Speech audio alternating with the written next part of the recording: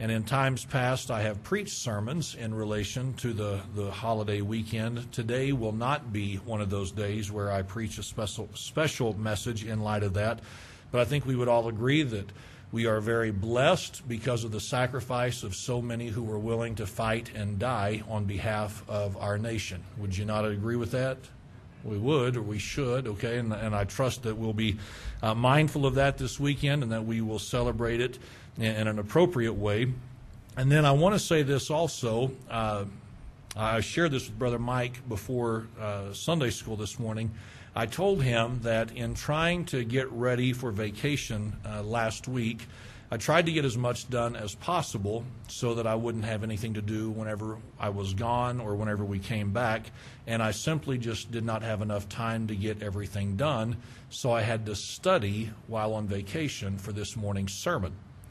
And I don't know how well that's going to go when you're trying to be on vacation, yet you're trying to study. So we're just going to hope for the best, okay? And if we get out of here early, that's what I was warning him of because of junior church. But if we get out of here a little bit early, just know it's because I still had vacation on my mind while I was trying to put the thoughts together, okay? So that being said, turn, if you would, this morning to Proverbs chapter 27. Proverbs chapter 27. We're going to be looking at a portion of Scripture that I know I taught a couple of years ago in Sunday school. Past that, I don't know if I've ever preached it before. I would not be surprised if I have, but I could not find in my records as to whether or not I've ever preached this passage. Whether or not I have is immaterial, in my opinion, because today's message is a reminder that all of us can be benefited by, we can all be helped by, and I trust that it will be a help to us if we allow it to be. But I want to begin this morning's message by talking about something that has been true in our house on multiple occasions, and I would assume it's been true of your house on different occasions as well.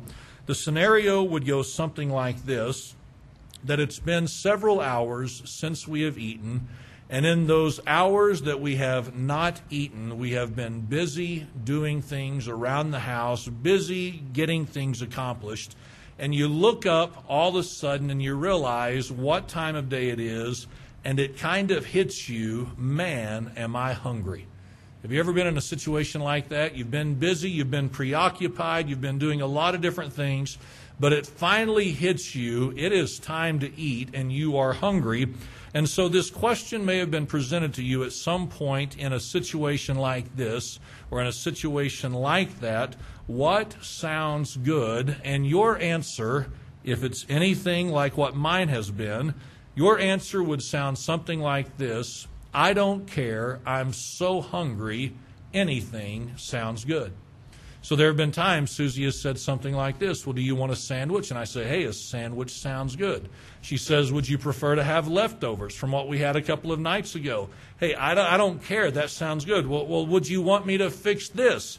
And it's in that moment that I say or I think something like this: you're not getting the idea here. I don't care. I don't care if it's a sandwich. I don't care if it's leftovers. I don't care if you want to fix something. I don't care if we want to run grab a bite to eat. I don't care. I'm just hungry. I just want to eat. And in that moment, anything sounds good. Have you ever been there? Most of us have been there. So let me ask you this: if you've ever been in a situation like this where several hours have passed, but maybe you've not been real productive, maybe you've not been getting a lot done, maybe you've just been lounging around and laying around and, again, not accomplishing a whole lot, and you look up and you realize technically it's time to eat. You ever been there? You realize, wow, I've laid here for the last 4 or 5 hours and I've done absolutely nothing. And the clock says it's time to eat. And so maybe your spouse says to you, so what do you want for supper? And your response may be something like this, because you haven't really done anything to work up an appetite. Your response may be something like this: I don't know, I'm really not too hungry. So they say to you, well, would you like a sandwich? I don't know. I mean, it doesn't really sound too good. Well, we've got leftovers. Would you like some leftovers from what we had a couple of nights ago? Yeah, I mean, I guess if that's what you want to warm up, that's fine. Well, do you want me to fix this? Well, it's okay. I mean, you don't have to. And you come to this point where you realize nothing really sounds good. You're just not hungry. You just don't really have an appetite. And so because you're not real hungry and because you don't really have an appetite, it doesn't matter what they present to you, just none of it really sounds good. It doesn't mean that you don't eventually eat something, but even as you eat it, you're not enjoying it like you normally would. So we've been in these situations, I think, over the course of our lives where we have been so hungry that anything available sounds good, and there have been those occasions in life where we're just not hungry, and because of that, nothing really sounds too good to eat. Now, as we think about that, this morning I want us to look in verse number 7 of chapter 27. We're going to look at this a little bit out of order because I think it can help us. I think it helps me. I know that it helps me, but we're going to look at this a little bit out of order. And I hope that when we're all finished with this message, that we can evaluate where we're at in relation to the truth that we'll be considering, and maybe answer some questions that need to be answered. So notice in the last part of verse number 7 of this particular chapter, Solomon said, "But to the hungry soul every bitter thing is sweet." But to the hungry soul every bitter thing is sweet.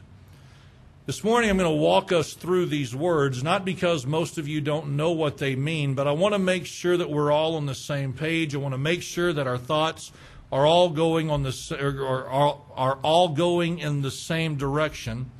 I want us to consider first that word "but." I think most of us know this, but that word "but" serves as a source of contrast in this statement in relation to what was said prior to this statement. So in the first part of the verse, this would be true, but in the second part of the verse, we're going to see a contrast. We're going to see something that would be different. And so in verse number 7, he said, "But to the hungry soul every bitter thing is sweet." So he mentions the soul of man. What is the soul of man? Well, that is a reference to who an individual is internally, correct? That is what defines us as an individual. That is what defines us as a being. And so he speaks of the fact that the soul of man can be hungry, that the soul of man can have an appetite, that the soul of man can have a desire, that the soul of man can crave certain things. And so what Solomon said is this, that when the soul of man is hungry, when the soul or the inner being of a person is hungry, when there is an appetite for something, when there is a longing, when there is a craving, when there is a desire for something, then what he said is that every bitter thing is sweet. Well, what does it mean for something to be bitter? Well, it means that it would be harsh in its presentation. That it would be something that would not necessarily, under normal conditions, be palatable to the individual. But he says that when the soul of an individual is hungry, when that inner man has an appetite, when that inner man has a desire, when that inner man has a craving and a longing for something, then even what would normally be considered bitter, when something would normally be considered harsh and not palatable to the taste, he said, to the hungry soul, even those bitter things are sweet, or they are delicious, or it is something that would be desired on the part of the person being considered. Does this make sense? Apparently not, but we're just going to keep working with it, all right? He says, when there is hunger in the soul of the individual, then every bitter thing is sweet. Now, keeping in mind that serves as a contrast to the previous statement, notice what Solomon said in the first part of the verse. He said, "The full soul loatheth an honeycomb." The full soul loatheth an honeycomb. So what does it mean whenever Solomon speaks of a full soul? Well, it speaks of one that is satisfied. It speaks of one that has been filled up. And as a result of the soul or the inner man, that which defines the individual, as a result of it being full or as a result of it being satisfied, here is their response to the honeycomb. They loathe the honeycomb. Now, what is he talking about whenever he's talking about the honeycomb? Well, he's talking about a comb that gives forth honey. You understand this, don't you?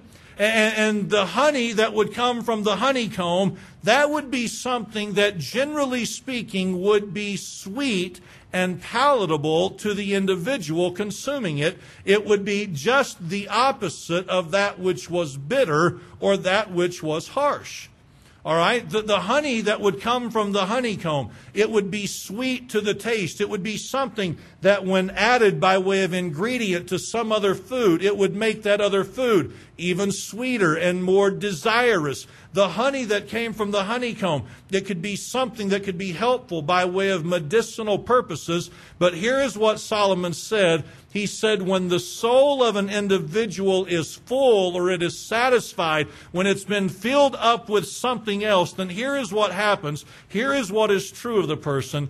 He said that soul will loathe the honeycomb. So what does it mean to loathe the honeycomb? Well, the idea of this word is simply this: to reject it. To reject the honey that comes from the honeycomb. The idea is also this: not just to reject it, but to trample it underfoot, to have no regard for it or to have a disdain for it. So here's the picture that Solomon presents in the minds of the readers. You've got someone who is full, and as a result of them being full, what they would normally have an appetite for, what they would normally have a longing and a craving for, what they would normally desire, they reject and they have no use for, and they see no value in it, and they would have a disdain for it. But he said, when a person is hungry, when they have a desire, when they have a hunger, when they have an appetite and a longing and a craving, then even the bitter, that which would normally be rejected because of the harshness of its ingredients or because of the lack of appeal to it, he said, when a person is hungry, then even that which is bitter becomes sweet to them. It may not make sense in the minds of some, but Solomon says this is exactly how it works. When you are full, what would normally appeal does not appeal to you, and yet when you are hungry, what may not always appeal to you, oddly enough, begins to sound very good and appealing because it meets the need of the appetite. Now, this principle, this thought that Solomon is conveying, understand that this is something that could be dealt with from many, many different directions, all right? You could apply it in this area of life. You could apply it in this area of life. There are many different areas of life that you could apply this to. And so today, because we happen to be in church and because we happen to be in the house of God, I want us to approach this principle this morning from the perspective of considering the Word of God. It's a fair approach to take to this scripture and the principle that's being dealt with, the principle that Solomon is dealing with here. It is a fair approach to take because it fits within the parameters of what Solomon is trying to convey to whoever would pick up these words and read them, you and I being a part of who would pick them up and read them. Okay, so I want us to think about the Word of God in relation to the soul of man and women, the soul of men and women and children, anyone who may identify themselves as a believer or a child of God. Now, here's why I want us to consider this, because it is something that I have witnessed over the years of ministry. It is something that you have witnessed over the years of observation, if you have taken the time to do this. And it is something that has been repeated countless number of times over the years in relation to men and women. What do I mean? Well, I mean this. Considering this principle, considering this scripture with the Word of God as kind of the background of what I want us to think about this thought, that to the hungry soul, every bitter thing in relation to the Word of God becomes sweet to that individual. Now, I don't know if that made any sense or not, so I'm going to try to say it again. When a person has a hunger for the Word of God, then here's what I have witnessed as a pastor and what you have witnessed as an observer. If a person's soul has a hunger for the Word of God, then that which would normally be viewed or deemed as bitter becomes something that to them is now sweet and palatable. So I don't know what you're talking about, so you're going to have to explain yourself. All right, well, here's what I mean. When a person has a hunger for the Word of God, you know what they don't mind taking place in their spiritual lives and in their Christian lives? They don't mind there being a presentation of the Word of God that might be confrontational in their lives from time to time, because even though it would not make sense for them to want to hear that kind of stuff, because it would not necessarily, or in light of the fact, because they have a hunger for the Word of God, they don't mind having their sins confronted and dealt with. I don't know how else to say it, okay? When a person has a hunger for the Word of God, they don't mind the Word of God being presented to them in such a way that it challenges them, that it might rebuke them, that it might correct them, that they might have to be told you're wrong. See, when a person internally in their spiritual life, when they have a hunger for the Word of God, they'll not mind hearing things that they might not otherwise want to hear. I've discovered this, and I know this to be true, and I'm going to take some solace in this truth this morning just as I stumble through this a little bit. But I have discovered that when people have a hunger for the Word of God, the Word of God doesn't always have to be presented in the most amazing or dynamic fashion in order for them to be fed by the Word of God. I have noticed over the years, and again, you have noticed this if you've paid any attention at all, that whenever a person has a hunger for the Word of God, it doesn't have to be flashy. It doesn't have to be exciting. It doesn't always have to be powerful. It doesn't always have to be presented with a sense of just excitement and thrill to it. Sometimes just the simple presentation of the Word of God is enough to feed them and give them exactly what they need. And it's not because obviously the presentation was so great, but because there was such a hunger that no matter how it was presented, if the person stumbled over their words a little bit, if they were somewhat repetitive in what they said, if maybe it was a little bit dry, it didn't bother them, because at the end of the presentation, they were still able to find something that they were able to get and benefit by the word that was presented. I have found it interesting over the years that there have been occasions where the Word has been presented to people, and it wasn't real exciting, and it wasn't real thrilling, and people left saying, "Man, wasn't that great?" I mean, that was wonderful, what they said, what they brought to light, what they presented to us. That was great, and that was such a help.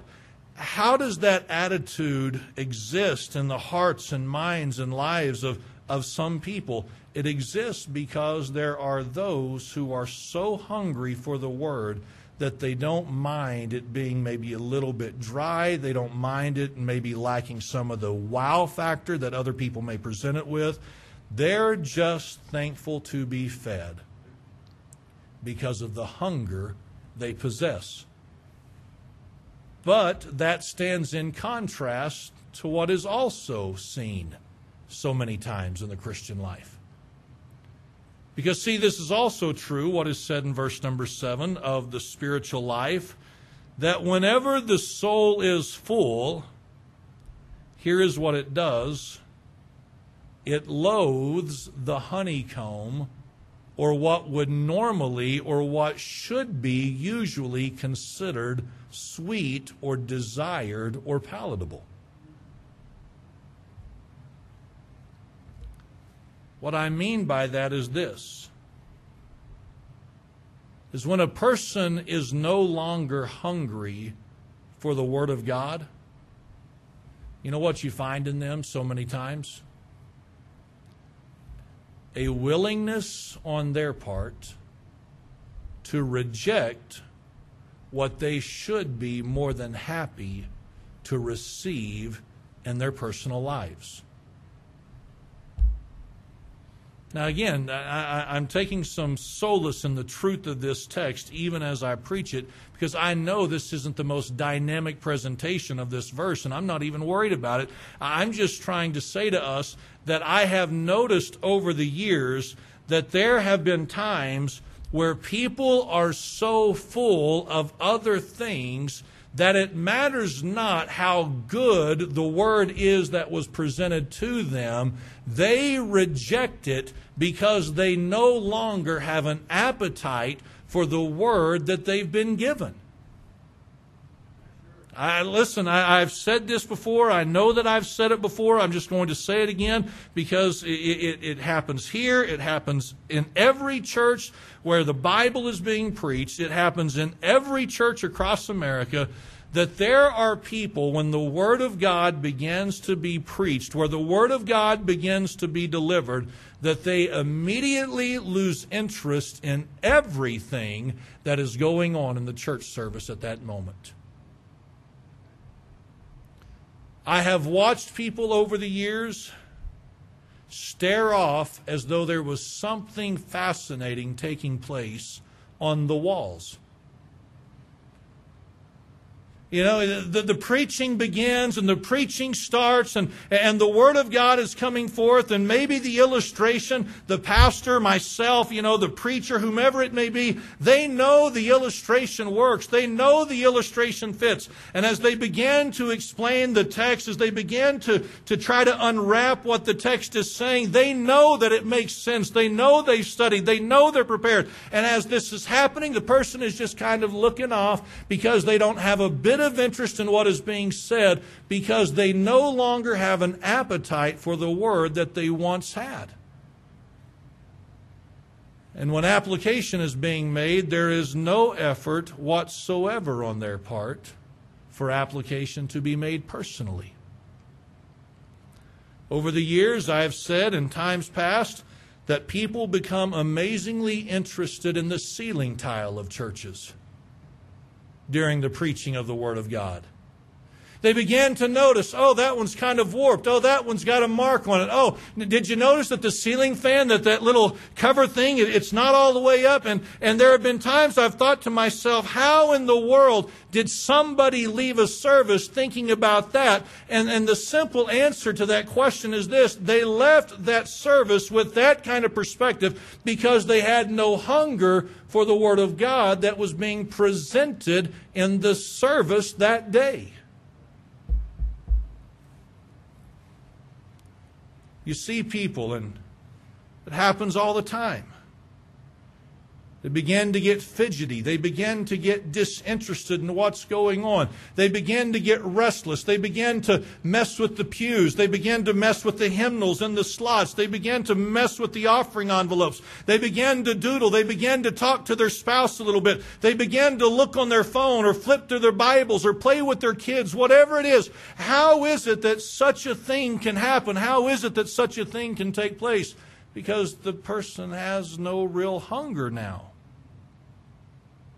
And so what should be a source of sweetness, what should be a source of desire and something that they would crave, they have no appetite for. It happens all the time.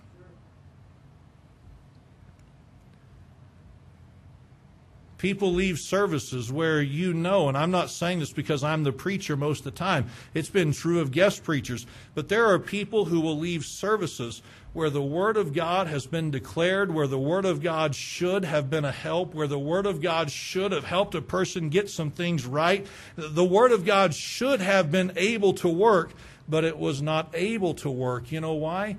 Because the person had no appetite for it.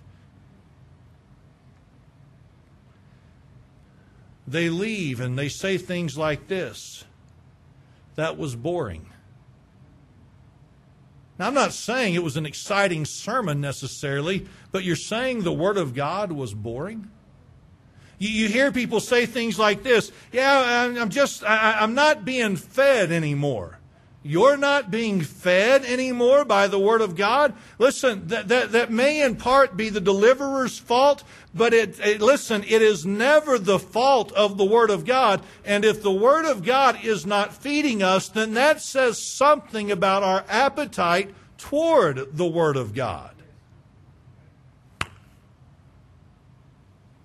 I'm amazed at the number of people who have come to conclusions over the course of their spiritual lives that there are things more important that they could be doing rather than yielding themselves to the delivery or to the presentation of the Word of God. Over the years, it's just been said, church is fine, but we're going to do things differently for ourselves as a family because we need the family time, as if the family time is more important than the house of God and the delivery of the Word of God. But you know why people come to those conclusions? Because they have no real appetite for the things of God by way of the Word of God.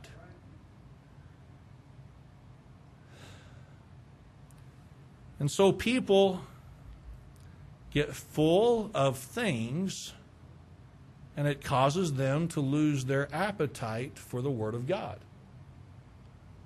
So the question can be, and maybe not by everyone, but the question could be, what is it that fills people to the point that they no longer have an appetite for the Word?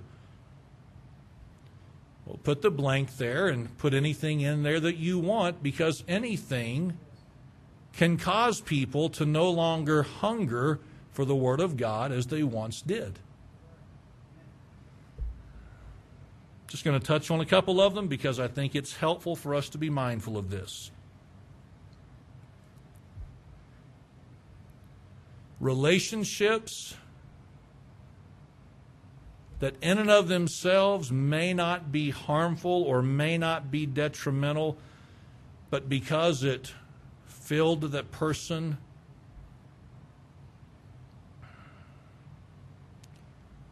and it took away their desires, that relationship is what's filled them to the point that they no longer have an appetite for the Word of God. I think all of us have seen this if we're honest.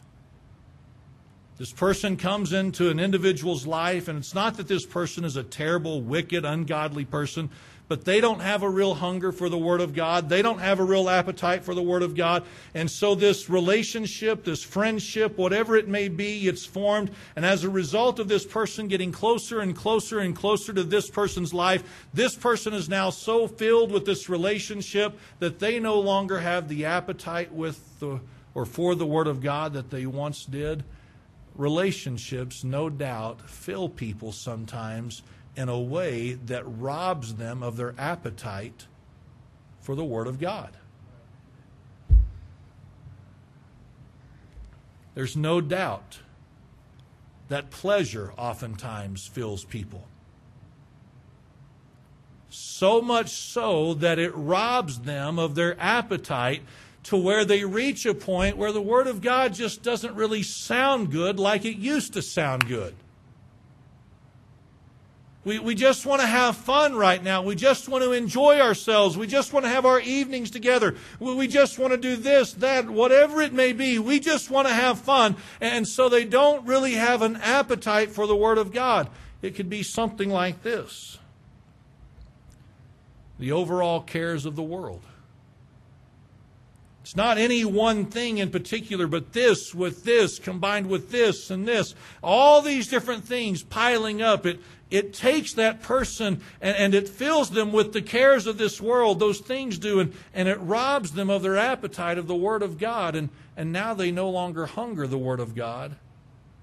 They no longer have an appetite for the Word of God, because so many other things are filling that desire they would otherwise have.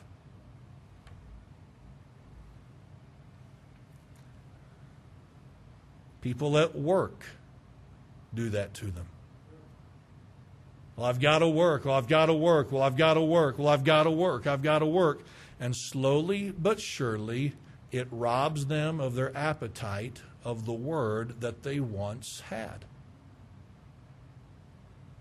Now, again, this can be applied in almost any area of life, but if we look at it from a spiritual standpoint, from the perspective of a church family, those who identify themselves as Christians, those who would identify themselves as followers of God, you can't help but look at this and say, you know, there are some who have such an appetite for the Word of God that even the bitter things are made sweet to them. They just love the Word of God. And because of their appetite, they don't care if it confronts. They don't care if it deals with their sins. They don't care if it's a little bit boring or a little bit dry sometimes. They're just hungry for anything, so therefore anything sounds good. That cannot be denied that such people exist, nor can it be denied that these people exist, that they are so filled with other things that they no longer crave the Word of God, to the point that nothing ever really sounds good. And this morning, all I'd like for us to consider, all I'd like for us to give attention to for just a moment would be this, is what kind of appetite do we have? And make it personal. What kind of an appetite do I have for the Word of God? What kind of a desire, what kind of a craving, what kind of a longing do I have for the Word of God? Because the reality is this: any one of us can be filled by anything that this world has to offer. And it can rob us of our appetite for the Word of God. There is not one of us who is exempt from the struggle of a relationship, of pleasure, of priorities, of the cares of this world, of making money, whatever it may be. There is not one of us who is exempt from the temptation and the struggle, something that would try to fill us to the point that we would no longer hunger and desire the Word of God. We need to ask ourselves, what kind of an appetite do I have for the Word of God?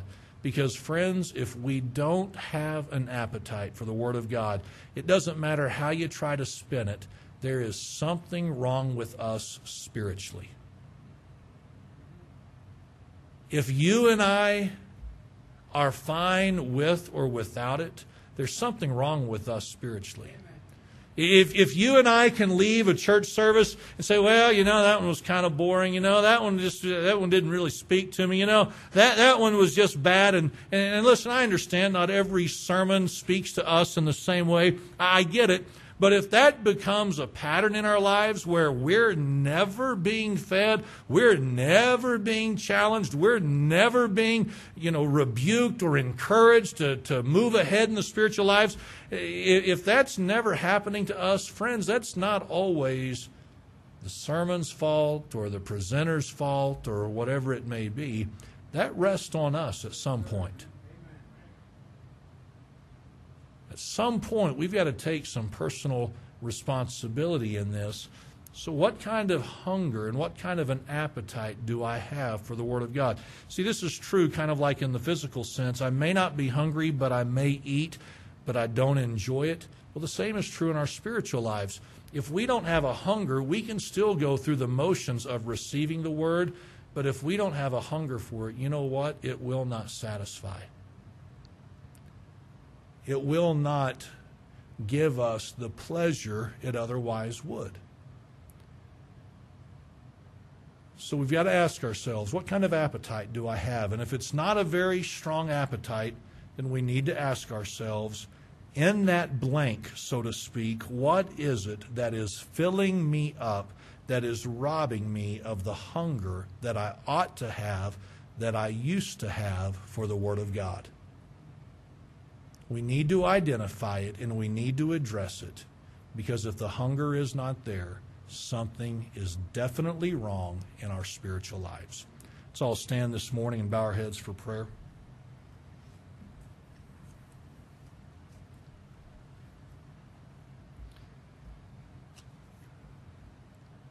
Father, as I come to you this morning, Lord, I pray that you would help us to take just a moment and to be willing to ask ourselves what kind of an appetite we have for your word. Lord, I know there are some in here this morning, and there's no doubt they have a hunger for your word. They have an appetite. They have a longing for it. And Lord, they're just satisfied by your word, and even the bitter things are sweet unto them. But Lord, it's possible that if some in here this morning they would just be honest, they'd have to admit there's not much of an appetite. And if they would just be real, they would have to admit many times they loathe the honeycomb of your word.